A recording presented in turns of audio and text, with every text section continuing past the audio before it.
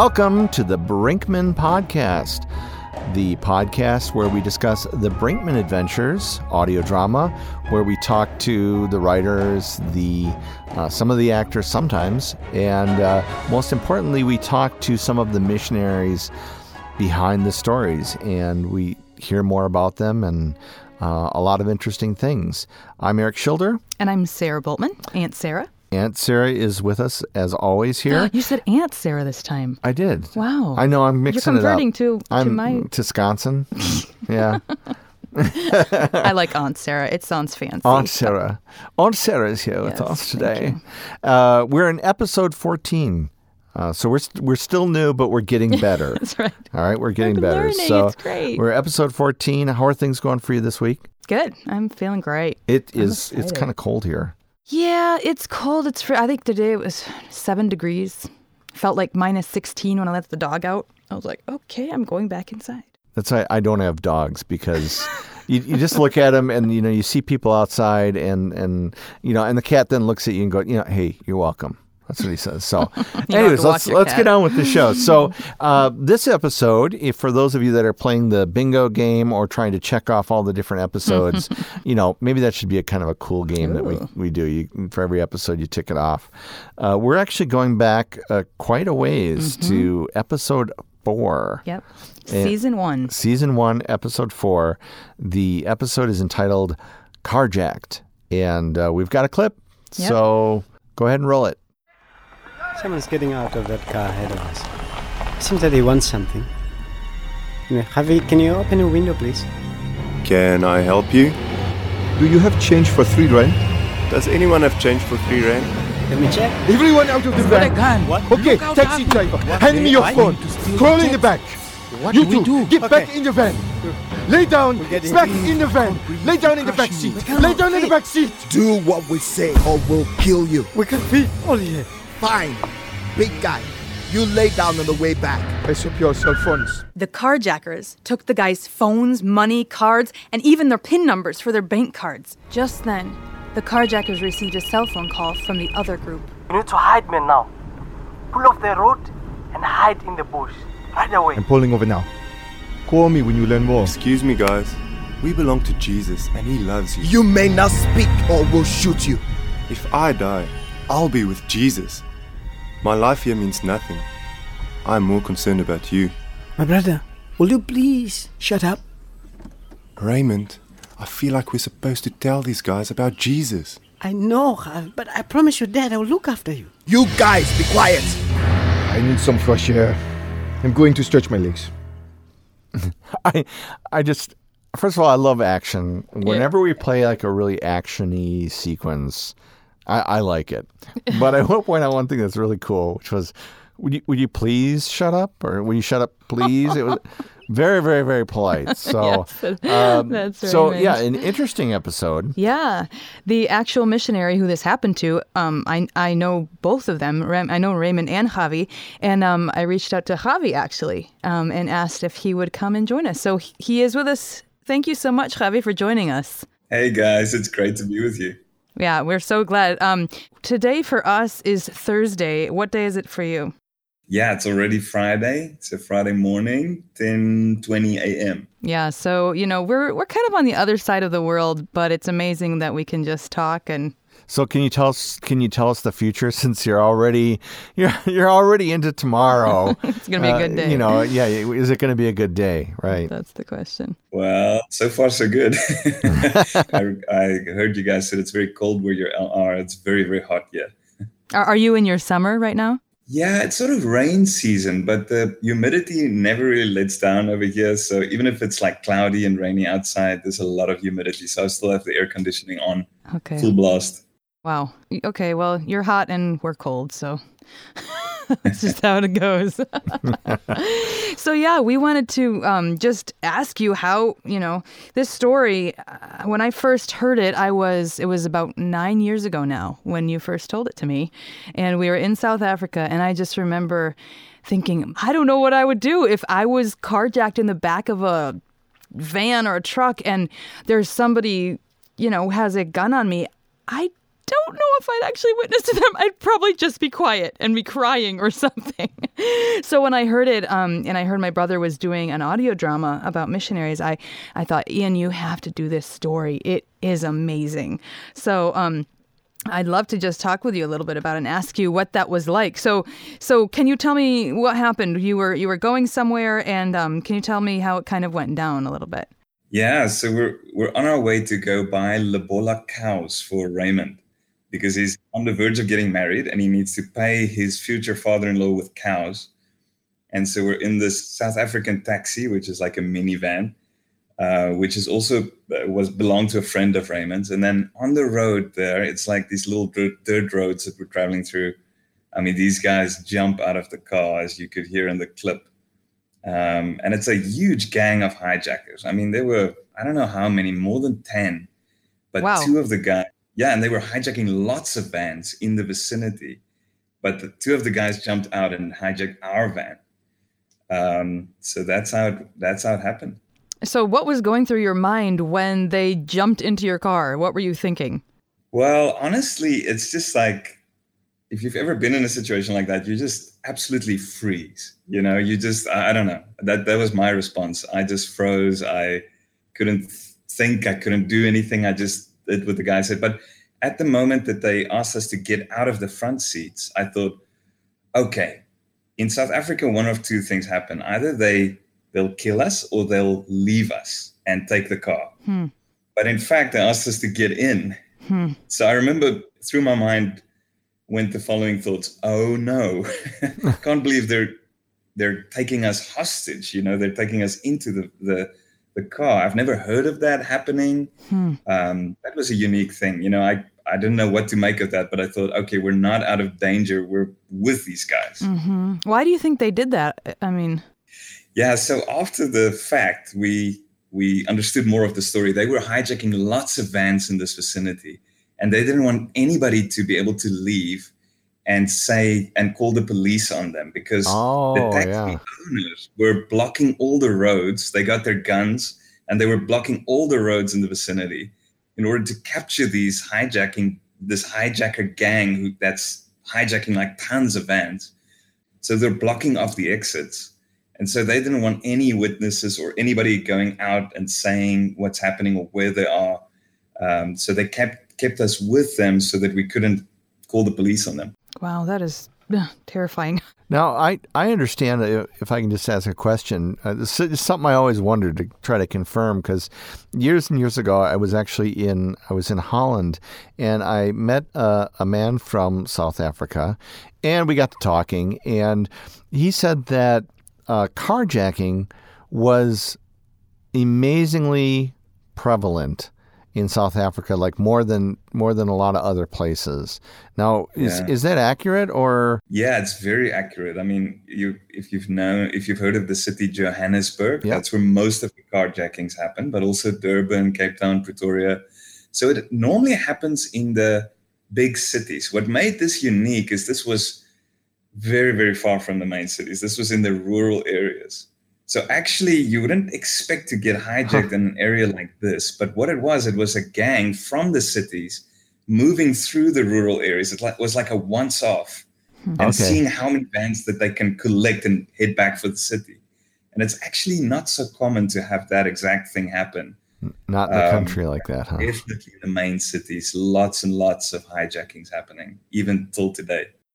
Yeah. Now, the last thing I want to confirm, this is kind of a weird point, I guess, was this man that I was talking to, and we ended up actually having a lot of friends from South Africa, and he said that that carjacking was so prevalent that there was a company or companies that were modifying cars specifically to ward off carjackers, to the point where they said that, like, flames, they could actually get flames to kind of shoot out.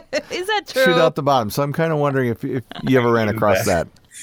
I haven't heard of that yet. It wouldn't totally surprise me, but I haven't heard of that. All right, that was a tangential thing. But did you make that up, Eric? No, I didn't. Okay, but it's kind of a brilliant idea. We had a lot idea. of people from South Africa at a church there. How funny. Anyways, go on. That's so funny. Well, one thing that I wanted to have you maybe comment on a little bit was, in the episode, Raymond is talking to the carjacker, and he says, Javi and me, we're working together as missionaries, and we're brothers because of Jesus.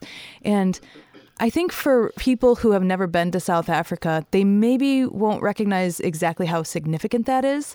I know we have racial issues here in the U.S., but can you comment a little bit about what that is like in South Africa and how unique that might be? Yeah, I mean, up till today, so apartheid fell in 94 in South Africa, and then until today, there's still a lot of division. I have so many contacts in South Africa, so many friends and family members who probably don't know one Black person and are able to say, this is my friend. And, so there's still a lot of division, in South Africa. It's changing as well in the big cities. So I think it was really a testimony, in that area, many, many times I would drive there. They've got these large, long roads, where you have to travel very, very slow. And sometimes I just kind of push the speed limit just a little bit. And so I was probably in the years that I've worked there, I was pulled off maybe 4 or 5 times by cops there, Black cops working in those deep rural Black areas. Mm-hmm. And when I say, I'm here to serve, as a pastor and like a missionary, they would always let me off. They would always say, this is so cool that you're working among our people. Please don't go over the speed limit, but we love that you're working here, and we're not going to give you a ticket, That's better than flames. That's better than flames shooting out. That's right.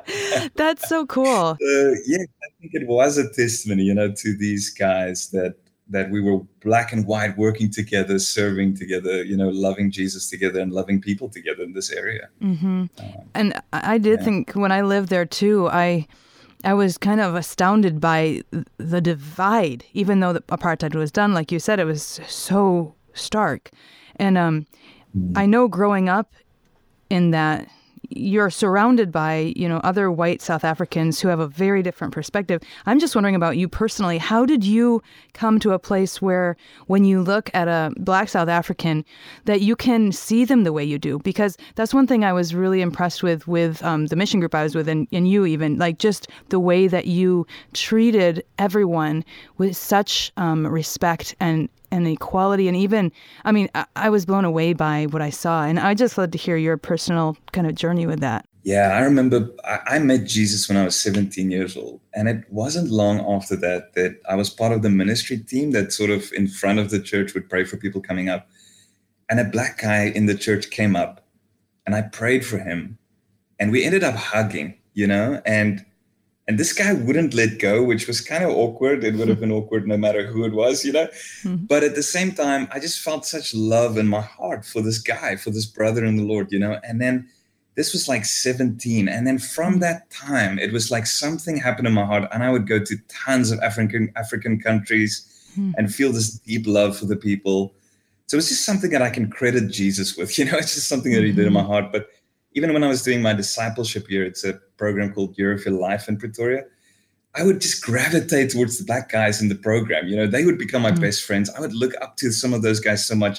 They had such amazing character. They loved Jesus so much.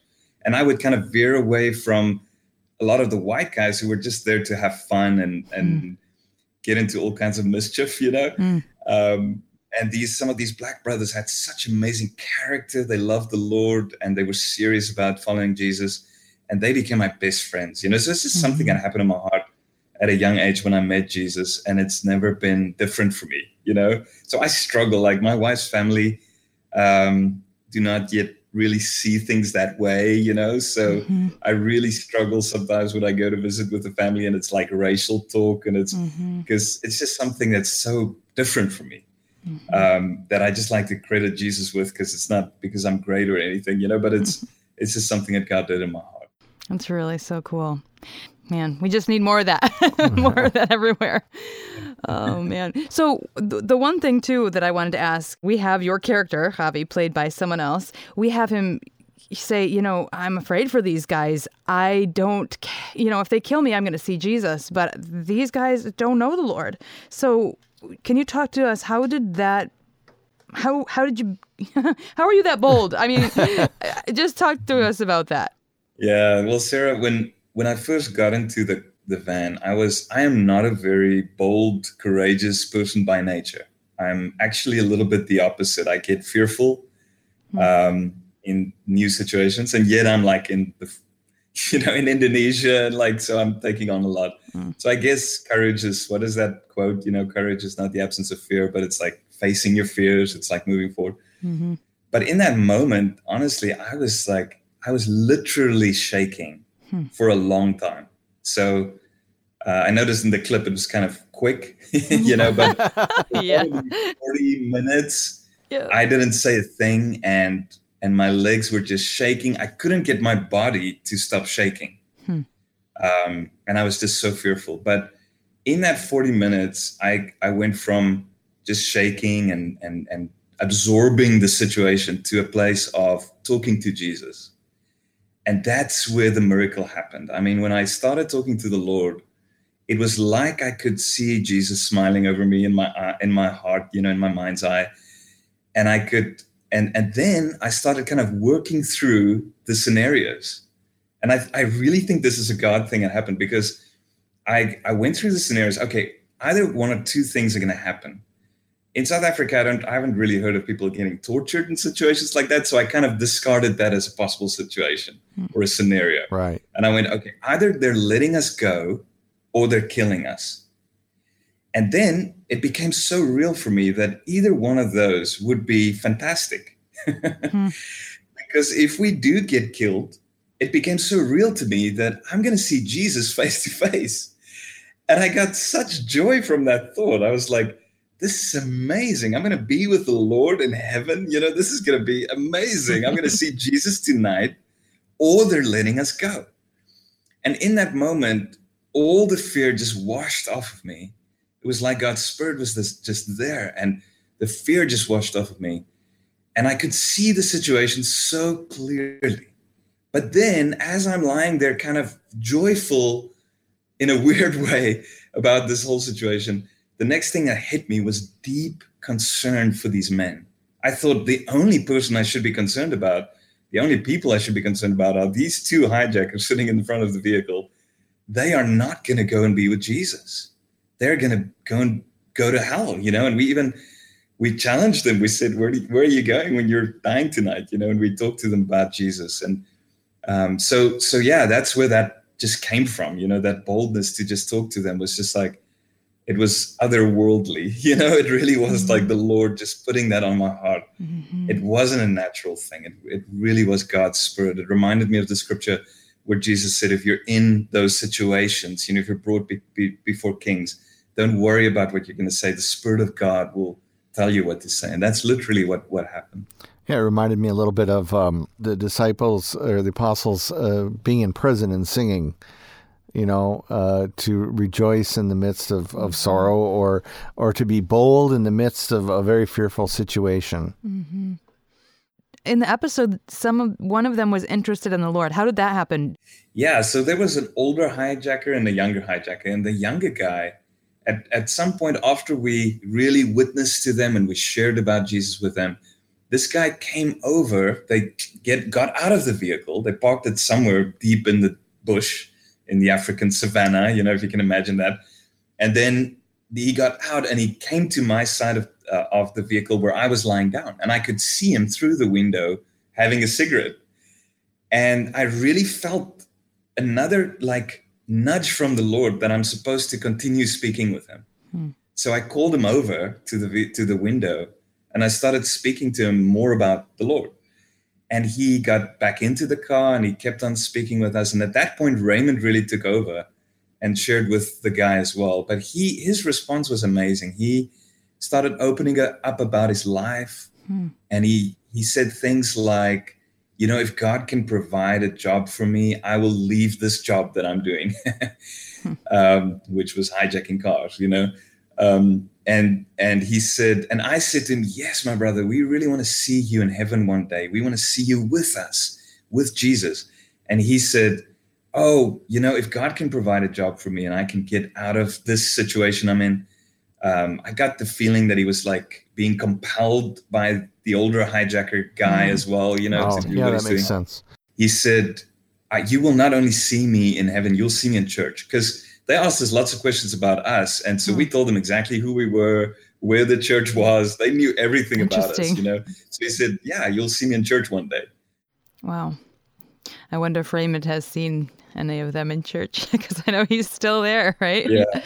He's still in we that never area. We never looked at their faces, which was a way of also protecting ourselves, you know, because we could honestly tell them when they asked us that we said, we didn't look at your faces. We don't know what you look like, which is a way of preserving our own lives, right? So you really didn't look at their faces? No, we could have seen them in church and not know it. Oh, that'd be really cool. That's an interesting strategy. I'll have to remember that next time I'm carjacked. I never thought of that. And then I love the ending. I love how that story ends, and it almost seems unreal how it ends, but the situation with the keys where the guys just threw them out in the bush, right? And then you were looking for an hour?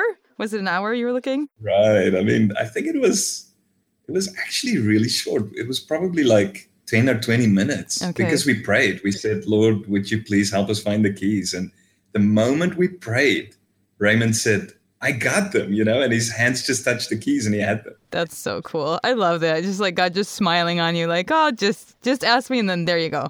I knew exactly where they were. And now you're no longer in South Africa. Is that correct?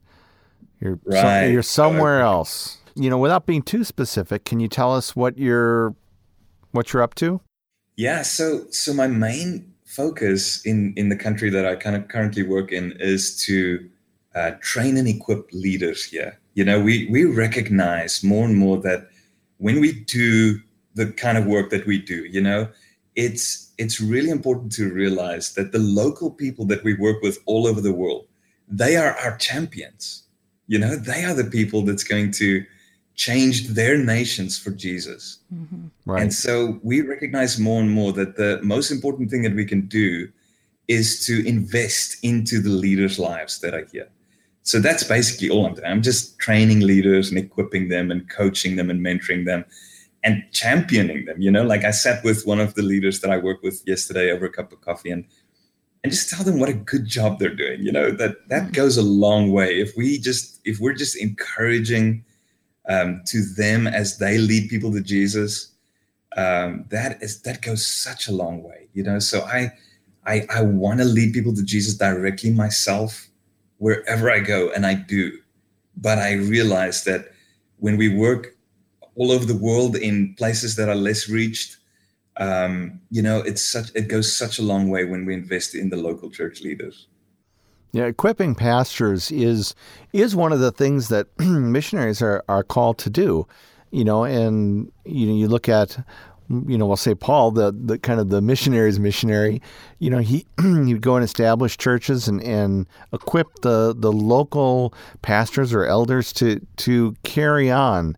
And so, what is that line with about Paul said, "I planted, Apollos watered," or whatever. But God brought the increase. But God brought the increase, exactly. So, you know, before we go, before we say goodbye, I always like to ask missionaries and other pastors and leaders, you know, what are the things that we can do to pray for you and support you?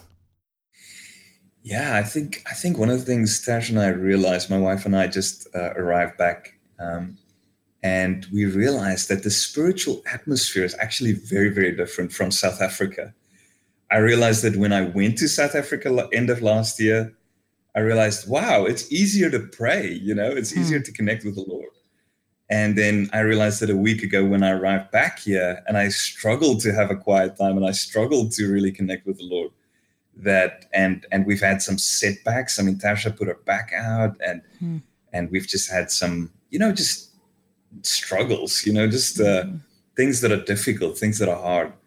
And I realized again, you know, Ephesians 6, our struggle's not against flesh and blood. You know, we are in a war zone, you know. So one of the greatest needs for us right now is just that prayer cover, you know, that God, the God of Psalm 91 would protect us, that we would be protected and guarded and shielded against the attacks of the enemy. so that we're actually free to do the things that we're called to do here. You know, I feel like in many ways, it's like the enemy just wants to derail us and get us distracted from the things that we're called to do, you know. So that's the biggest prayer need, I'd say.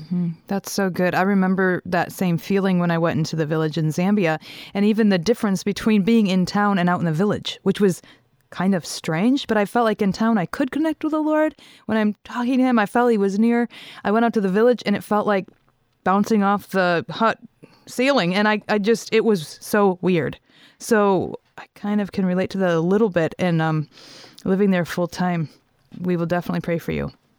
Thank you. And if any of our listeners, want to ask a question or anything like that, I would suggest maybe you contact Brinkman Adventures, and we'll find a way to get it to Javi and get your response that way. Since it's an interesting thing, is that not all missionaries can work completely openly in the countries that they're at, and they need to be cautious, which is another, I think, good way to pray as well, is for that protection. And but we try to be reasonable with that. We try to be sensitive to that, is I guess the word I was looking for. Sensitive to that it's not always the case where we can say, oh, you're at 3241, Smith Lane or something. Right. We can't do that. So, but as we wrap it up, I just want to thank you so much for your story and for being available, and for also letting us use your story for the Brinkman Adventures, even early days. Yeah, that's right. You trusted us even though you didn't know who we were. You're probably like, send us a couple episodes, and you're like, oh, you're episode 4. There isn't any other episode. We don't have a great track record here yet. So that's awesome. Is there anything else you want to say, Javi? Well, I'd just like to say thank you for the privilege. It's such a wonderful opportunity to share with you guys, and thank you so much. And thank you. My pleasure. And that about wraps it up for this episode of the Brinkman Podcast.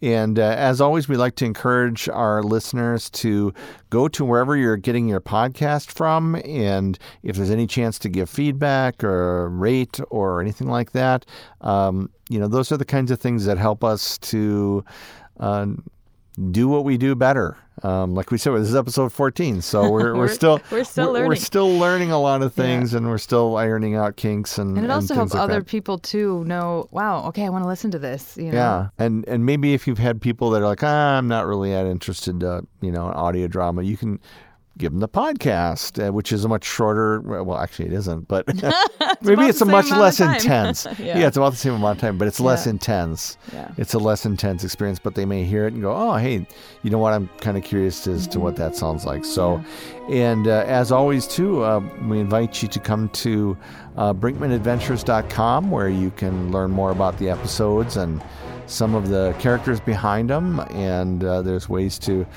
give feedback or ask questions. So as that does it, this is Eric Schilder. Yep, and Sarah Boltman. And we will see you next time. All right, bye-bye.